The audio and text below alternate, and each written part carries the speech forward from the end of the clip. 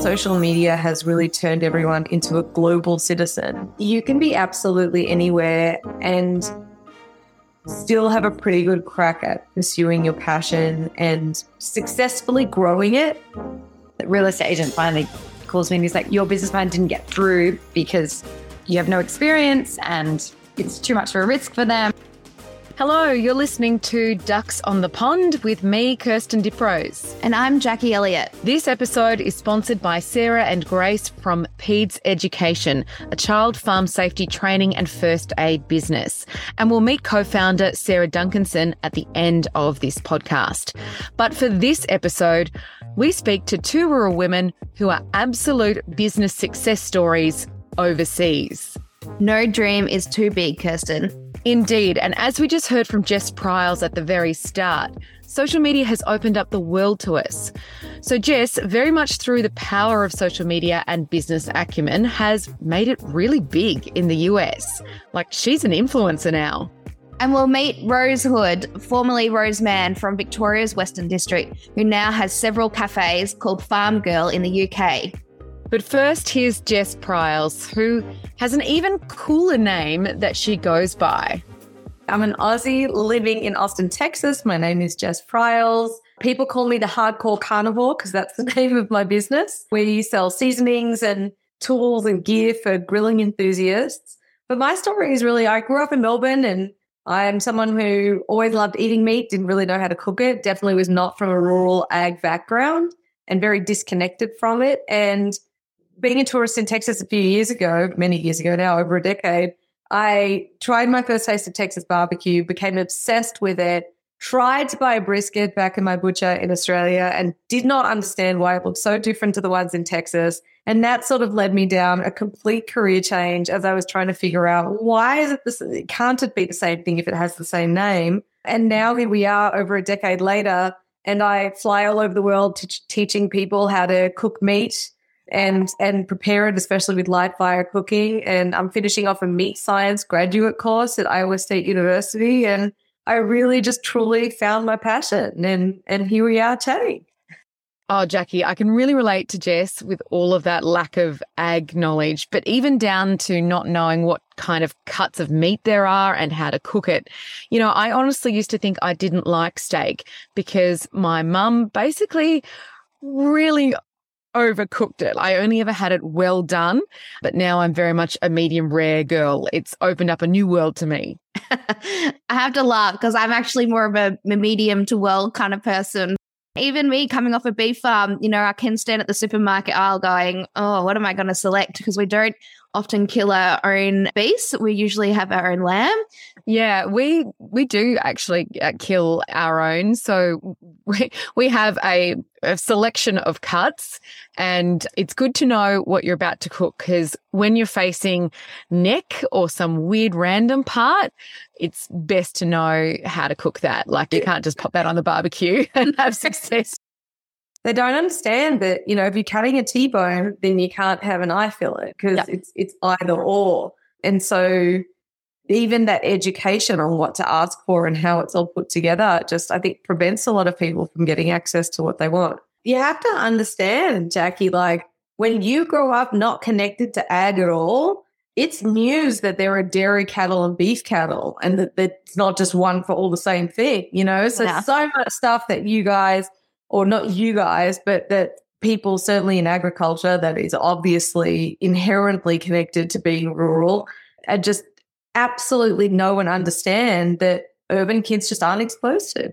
Yeah. And I agree with that. We had someone and they were even like grew up on a farm but didn't realize sheep were born with tails because she'd only ever seen sheep that had been like being marked. But I wanted to say, and I will say, the funniest thing to me is I've traveled to more places in rural Australia through being involved in barbecue than I ever would have otherwise, and meat, because obviously, you know, the producers and the farmers and the processing plants or abattoirs are usually rural. And I've actually nearly seen more of rural Australia since I moved to the US because I get to go back and go to fun events. And It's just been brilliant. So in regards to the business, there's sort of two facets to my business. One is we have the business called Hardcore Carnivore, which is a fully fledged business of its own. It is sold all over Australia. We've got distributors in Europe, the UK, Canada, Mexico, all over.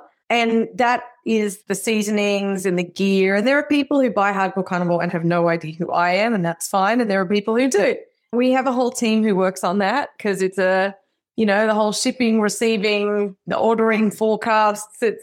I love coming up, and I still come up with the products, but all the other stuff like bubble wrapping and packing is not my forte. But I did, I started that myself back in the day. I was just packing stuff in my garage, but we've certainly grown to our own warehouse now. But then the other side of my business is the stuff that I do under my name. And those are things like I just came back from California yesterday and I did a grilling and butchery demo for the California Beef Council. And then I went and did a demo for Kingsford Charcoal headquarters because they have new staff all the time and they want them to learn all about grilling and how the product's used. And, then I stopped by UC Davis because they have an animal science research feedlot and kind of checked that out. So I do stuff like that. And I have a cookbook. So I do recipe testing and I create recipes for brands that I work with and myself. I like to make videos. You'll see a lot of videos online, meat myth busting, recipe videos, stuff like that.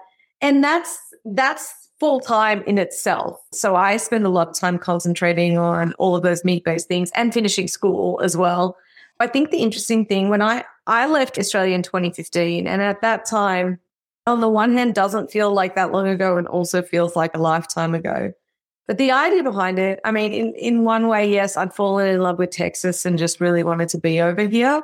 But more so the thought was, look, Australia is a very small pond, and if I'm going to have a real crack at it, I need to head over there. But the reality of the current climate, with the way that social media has really turned everyone into a global citizen, is that you can be absolutely anywhere and still have a pretty good crack at pursuing your passion and successfully growing it without having to move, which I think is going to be really significant for rural-based people. The other thing, particularly in ag, for people who are raising their own animals and maybe have small farms, small ranch, the way that they have access to directly market to customers now, whereas before they didn't have a choice and you'd have to just sell it into your local plant, has also empowered people in a wonderful way. It's funny because I left thinking, here we go. The world's really opening up because I'm in America now, and some of the biggest social media influencers out there are Australian, still based in Australia. Yeah. Australia's not a big country comparatively, population-wise. It just goes to show you that the fruit is out there for you to pick it. I think what's helped me more than anything is just a determination and a drive. But I think that that's probably the attribute that's helped me the most. I don't want to say not taking no for an answer, but persistence and hard work, I think, really does pay off. I'm 42. Well, I had to think about that for a second. I'm 42 and I really didn't figure things out till I was in my 30s. So if there's anyone sort of younger out there, I think it's also important to not necessarily pressure yourself. If someone had said to me in my 20s, find what you're passionate about, it doesn't always come instantly. So be patient with yourself and just always be open to sort of learning, trying new opportunities and seeing what's a good fit for you and being okay if it's not a good fit as well. I just turned 30 a week and a bit ago, and I probably reflected on, the last 10 years. I'm like, gosh, if I had have been doing what I do now, which is a lot with Rural Women's Day, I've dropped back in work part-time. I've got a bit more flexibility to help on mum and dad's farm. But I think if I had have knew all this, what I know now, 10 years ago, I probably would have been a lot happier person. I was really struggling personally, and, it was stressful for me. It was depressing. I had anxiety about things because I didn't really feel like I had my place. I now am talking to women who are in their 30s or even their 40s, even older, and they're like, your 30s are your best years. Yeah. And then they're like, but even my 40s are fantastic. I think we're moving further and further away from the idea that you're supposed to know what you want to do when you finish high school. It's just not realistic for a lot of people. we nearly used to poo-poo kids that dropped out at 16, 17 to go to TAFE or to become a Sparky. But that was a brilliant move for them. There are people who are amazing at being tradesmen, and why should they stay in school another year if they can go off and do that and live their best life and really enjoy it? By the same token, there are people like me that are just late starters. It just takes us a little while to figure out what works for us. So I think it's a really important message to not sort of suffer with anxiety or worry about what you're going to do. You find your path eventually. I was only age 16, and then I actually dropped out of school and went to ag college. And in those 2 years, I then completed a diploma of agriculture, graduated, and then went straight into full-time work at age 18. Definitely. And just be easy on yourself, I wouldn't say sit at home all day eating Tim Tams and just waiting for it to come to you. You still have to go out and try things to figure out what you want, but just, don't punish yourself if it doesn't happen immediately. I love this advice from both of you, actually. The idea that we're meant to know what we want to be by the time we're 17 is ridiculous because you haven't even seen the world.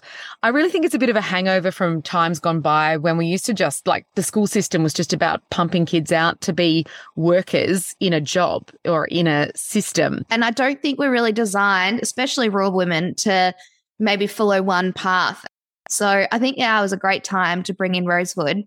She has guts. She started pursuing her business dreams at the age of 22 in London, of all places. I know. 22-year-old me could not have done that here in Australia, let alone in another country.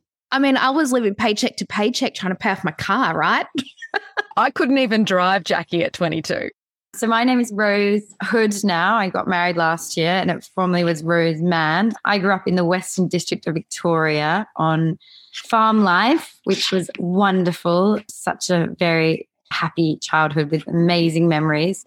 I have 4 other siblings. One of my younger brother lives in Cambodia and the rest are all in the farms in Victoria. So I moved to London 13 years ago and I started working in fashion marketing and, just being in London. I was meant to be here for 3 months and, of course, fell in love with the city, fell in love with the boy, cliche, same story.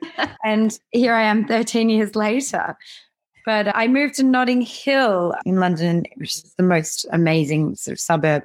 And I was getting quite frustrated walking around the streets with the lack of fresh food. And this is years and years ago. Now there's incredible places everywhere. I went to university in Melbourne where on every single street there's about 6 different cafes with incredible food, incredible coffee. People just get it. It's just easy. I also did a trip to LA and New York with my now husband. And even there, their offering was just better than London. It's bizarre because also, we're in England. We've got farmers around the corner. So me being stubborn old me went, fine, I'm going to do it myself. I just got sick of the fashion industry and I had this, when you get obsessed with something, you can't stop thinking about it. So I would sort of sit there in my days off writing business plans, ideas, talking to Anthony, my husband, who's now my business partner. But back then he was just, my boyfriend and saying, I'm going to own a cafe. And he was like, yeah, sure, whatever. And I would say to my family, I think I'm going to open a cafe. And they're all sort of like, yeah, whatever. But I was so determined. And there's this road in Notting Hill. Anyway, I was looking for cafe spaces that were available while I was having my crazy, I've got to open a cafe. And there was a cafe in the courtyard that I'd been obsessing over and it was up for rent. So, I went in and saw the sign, called the real estate agent and he said, well, it's still operating. So why don't you go and have a look and, go and have a coffee there. So I did. I went and sat and wrote my business plan in there and it was this miserable day. The chef there was in the worst mood. The place was such a grub. It hadn't been sort of touched or cleaned for years. Worst coffee I've ever had in my life. Honestly, sort of defrosted cake in the fridge, So there I am writing my business plan. And then I send it to the real estate agent. He sends it to the landlords. And, I didn't hear back for weeks. I'm calling them. And then the real estate agent finally calls me and he's like, well, no, your business plan didn't get through because you have no experience and it's too much of a risk for them. I didn't even have a CV that had anything about food and beverage other than a few catering jobs in Melbourne, So So I was like really upset by this. And again, me being stubborn, just went back. I remember the day I walked straight back and I went upstairs into the office of the landlords and I just literally knocked on the door. And of course in England, you just don't do that. Like, you have to have an appointment or you have to write an email or, blah, blah, blah. Went in and they were so sort of taken aback. And I said, can you just tell me why you didn't choose me? Because I'm trying to find a space. So I'll need to know how to amend my business plan or whatever. And the girl was so sweet, the office girl. She just goes, well, it was too big a risk. You have no experience. There's nothing in your business plan that says where the money, if you're having a guarantee from someone, all these things that I had missed. So I went back and I said to my boyfriend, Anthony, can you help me? And he sat with me up all night and we rewrote the business plan and just sort of made it sound much better. And I took it back to the landlords of this place because I was like, I have to have that place.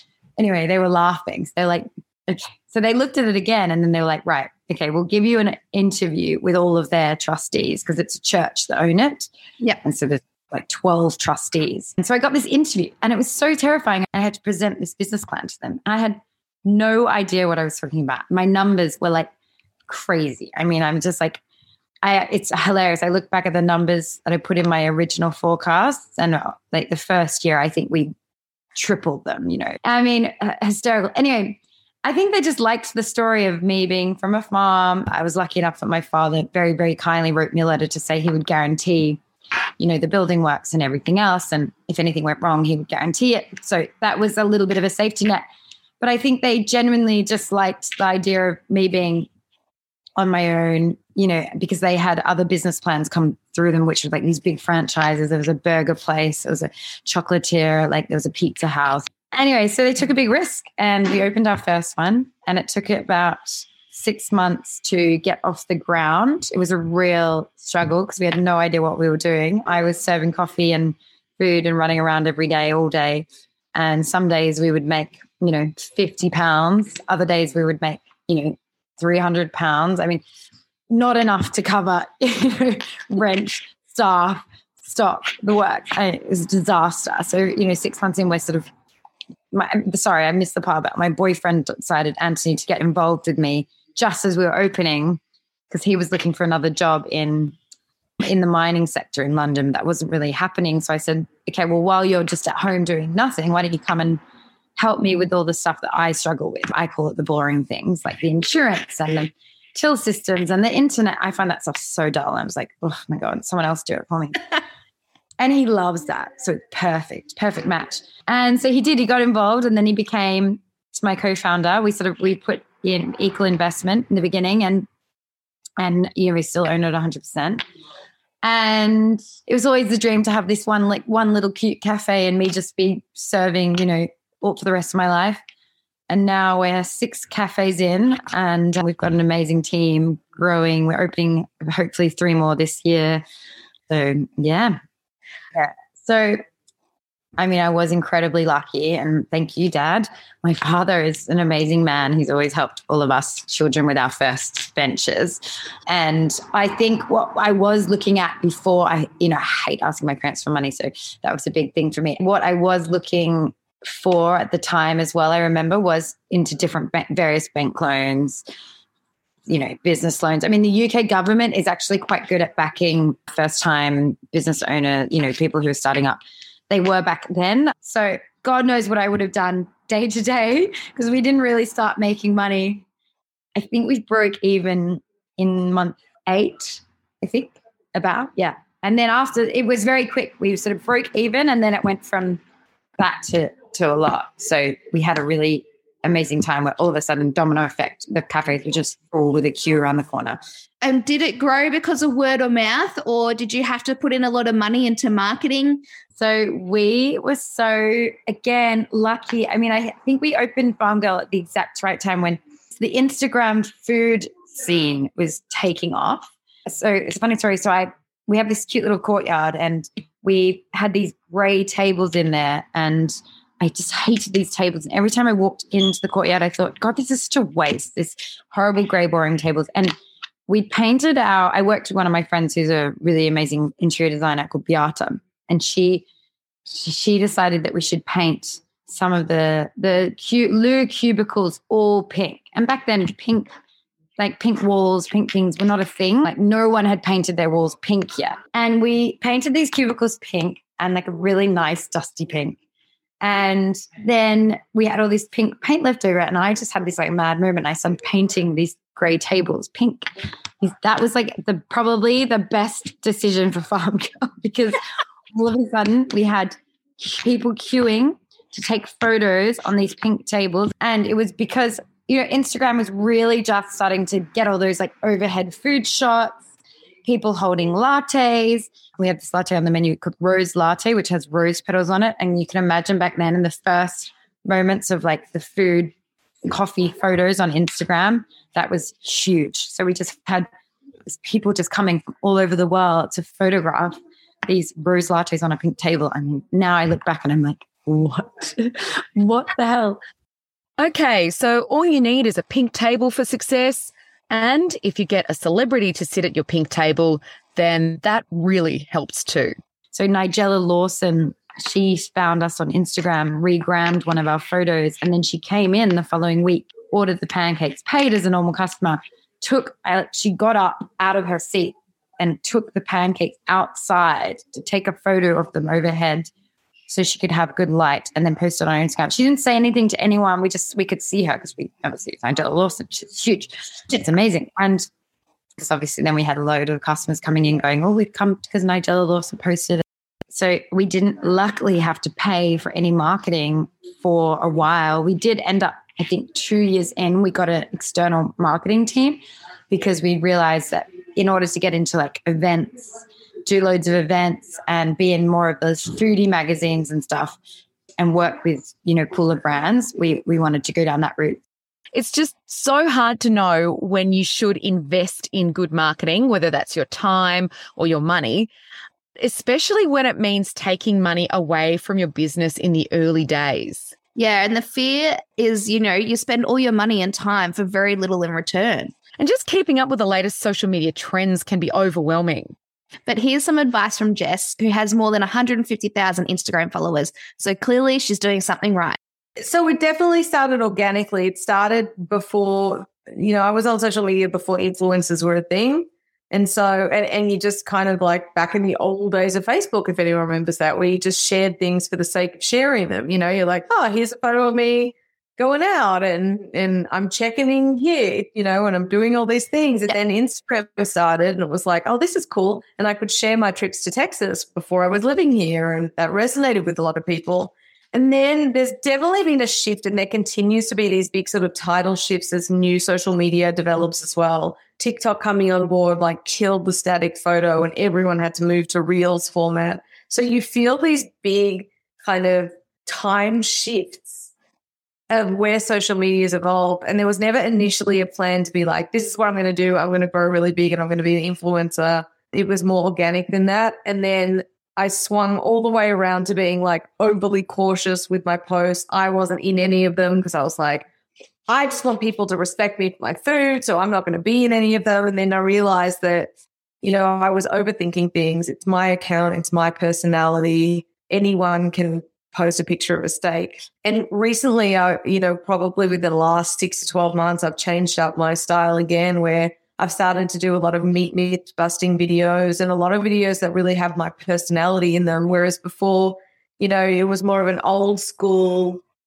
approach of, don't put too much flavor in there. Otherwise, because you just had to be sort of commercially friendly, if that makes sense. Yeah. Don't swear, don't have a sense of humor, none of that. And that's really changed for me, because anyone that knows me and has had a beer with me knows that I love taking the piss. I love having, I swear a lot. And I think being authentic always goes further ultimately. Yeah, I love that. And I think people can get really caught up and lost in following a trend, or if it's their social media page, it's your social media page. It sometimes bugs me a little bit when they put out a questionnaire like, what do you want to see on my page? No, you just post what you want to post on your page. And if people want to follow, they'll follow. And there's going to be people who don't want to follow, but that's okay. In the end, there becomes this intense pressure to create content the machine. Like I remember the days where we used to post once a week and that was sufficient. Now, if you're not posting once a day, if not several times a day, you're out, right? And you do get caught up in this monstrous machine to just produce. And that's even harder when you don't like what you're doing. Yeah, 100% agree. So where else do you see your business growing to? Well, Hardcore Carnivore, we always try and bring new products to the line. We've got a new product coming out in 2 weeks. We always try and introduce new seasoning, flavors, and that sort of ticks on by itself. New merch, new hats, always new fun stuff like that. And for me, I really enjoyed becoming so industry adjacent, focusing more on the meat, how it's produced, how to best cook it, the science behind it, not merely, the barbecue aspect or the cooking aspect. It's opened up a whole new world. I get to go to conferences like ranchers and cattlemen and feedlot. And I was in Dalby in Queensland for the Australian Feedlot Association. I've been to Beef Australia and Rocky. Those sort of opportunities are now more meaningful to me because I think that they also serve as a reminder to me of how far I've come, that I came from a suburban, urban Melbourneite to now being invited to speak at industry conferences because of what I've taken the time to learn and been passionate about and get to speak to the people that take the time to make this product. It's very, very special to me, and I hope to continue to be able to do more of that. So what can we learn from these two women who have raised the bar for themselves and actually exceeded it? Rose, who also has a heap of followers online, I think she's up to 95,000 on Instagram. She says success is all about perseverance and a dose of obsession. I think success is, there's perseverance, it's hard work, but it's also attention to detail, and obsessing over things can be an amazing quality, but also be patient with yourself. I think we put so much pressure on ourselves already with all these things in society, looking good, fitting in, all these things, and you obsess over them. So you try and shift your energy into obsessing over what you are obsessed with. I mean, you just got to keep going. I think take advice. I found it really hard to take advice in the beginning. I was so stubborn and stuck in my ways, but some of that advice really, really saved me. I think anything is possible. Anything is possible when you can put your mind to it. And I think you've just got to find ways to overcome fear, because the minute you start doubting yourself, it's such a stumbling block, fear. When you can learn how to deal with rejection, you're fine. You're fine. Yeah, because I've been rejected many, many times in many things still today, in some things that my dream site came up the other day, and, we fought for it for months and we didn't get it. Whatever, it is what it is. We had a big investor the other day who, and we had this whole plan with him and it all fell through, but it doesn't matter. It's fine. We'll find another way. So we're not worried. I guess the last piece of advice is also don't be afraid to reach out and connect to people. When I was starting out and got curious to learn more about beef breeds and the ag side of things, I connected with a lot of, especially women on Twitter who were in the industry in Australia, and they were so generous to share what they were doing. There's a lot of great people that you can connect with. So always remember to grow your network, and not from a superficial, like, what can they do for me perspective, but it's always a good idea to connect with people and see how they can help you and how you can help them, because I feel like that ultimately pays off in dividends. That's it for another episode of Ducks on the Pond. Thank you to our guest, Rose Hood, the founder of Farm Girl Cafes in the UK, and Jess Pryal of the Hardcore Carnivore in the US. Look them up on social media. They both have really interesting Instagram sites. And don't forget they're Aussie women as well. We've all started somewhere and look at what they've achieved. We've also got Instagram, Kirsten, and what are we reaching at? Just over 1,000 followers. But look, so you can find us on Instagram, Twitter, and Facebook. And if you like what you hear, tell a friend. And finally, thank you for listening. We've had a few audio recording issues this time, which is really just the reality of internet connections when we all live in the country. So thank you for your understanding. But before we go, let's meet Sarah Duncanson, co-founder of Peds Education, who has sponsored this episode. And if you'd like to get your brand out there and you're a rural woman, then let us know. We have sponsorship and collaboration opportunities. All the information is in the show notes. Here's Sarah. PEDS stands for Pediatric Assessment and Education Specialists. And at PEDS, we have a vision to empower every carer with the knowledge and skills to adequately and confidently manage accidents, injury, and inevitable illness in our little ones. So we're basically a one-stop shop for paediatric education, spanning community education, medical education, and schools and businesses. So what first inspired you to create PEDS Education? Yeah, so both Grace and I, the co-founders of PEDS, grew up in the country, but we moved to the city to work in a large paediatric hospital where we have spent the last 3 decades combined working predominantly in the paediatric intensive care unit. And it's where we still work, but we live in the country now on farms with 7 small children between us. We are literally living and breathing this every second, minute, hour, a day of our lives. So along with working in the intensive care unit where we have cared for countless trauma-related accidents, we've both worked extensively in retrieval, where we take critical children from regional and rural areas to the city to receive more definitive care. Some of these kids are admitted for severe trauma, others because they deteriorated quickly from severe illness, and some could have been detected earlier.